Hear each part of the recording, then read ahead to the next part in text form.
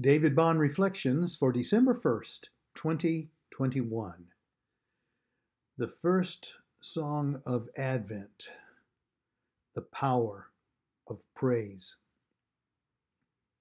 And Mary said, "My soul magnifies the Lord, and my spirit rejoices in God my Savior, for he has looked upon the humble estate of his servant. For behold, from now on all generations will call me blessed.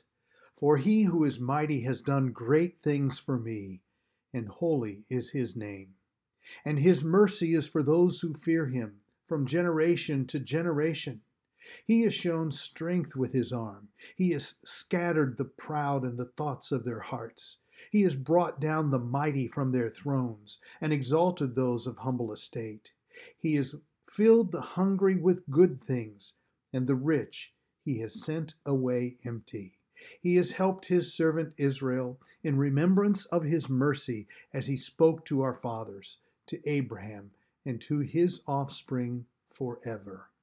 Luke 1:46-55. It was hymn number 1 in the Broadman hymnal, the hymnal that we used in the church of my youth. I loved the hymn and still do. Holy, holy, holy. It's a hymn of praise. Now, however, I have a number of other favorite hymns of praise. This is the feast of victory for our God. Or, praise to the Lord, the Almighty, the King of creation. Or, the Lord my God be praised, and so on. Of course, this song of praise, Mary's song, is high on that list as well. And there are so many beautiful versions of it. But hymns of praise serve purposes beyond their beauty. They set things in their proper perspective. When we praise God, we acknowledge his majesty, power, goodness, mercy, love, faithfulness, and holiness. He is like no other. And as we sing his praise, we realize, hopefully, that there is no other who deserves such glory.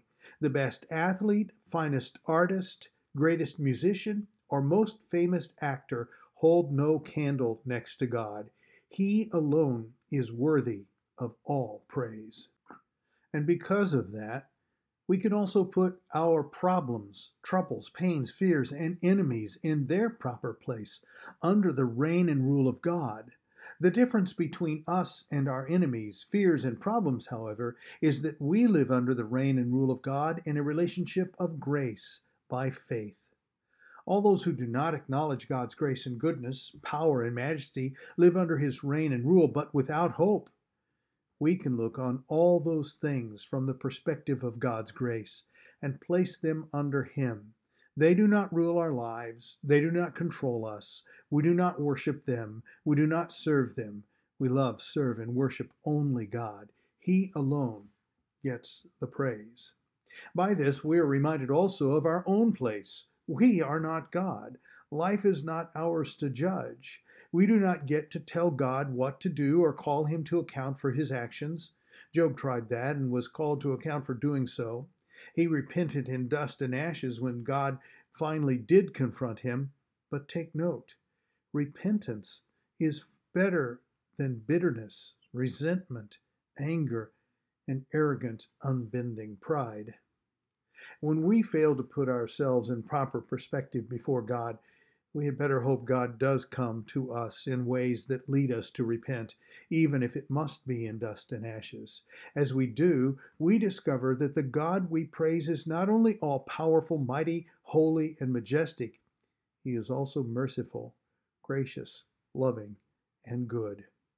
And true praise acknowledges all those things. It brings us back to God and gives us the kind of joy Mary speaks of in this song. When we praise God, he is glorified. Our predicament is put into perspective, and we are reminded of our true place, a place of repentant hope and joy because of who God is. Thanks be to God.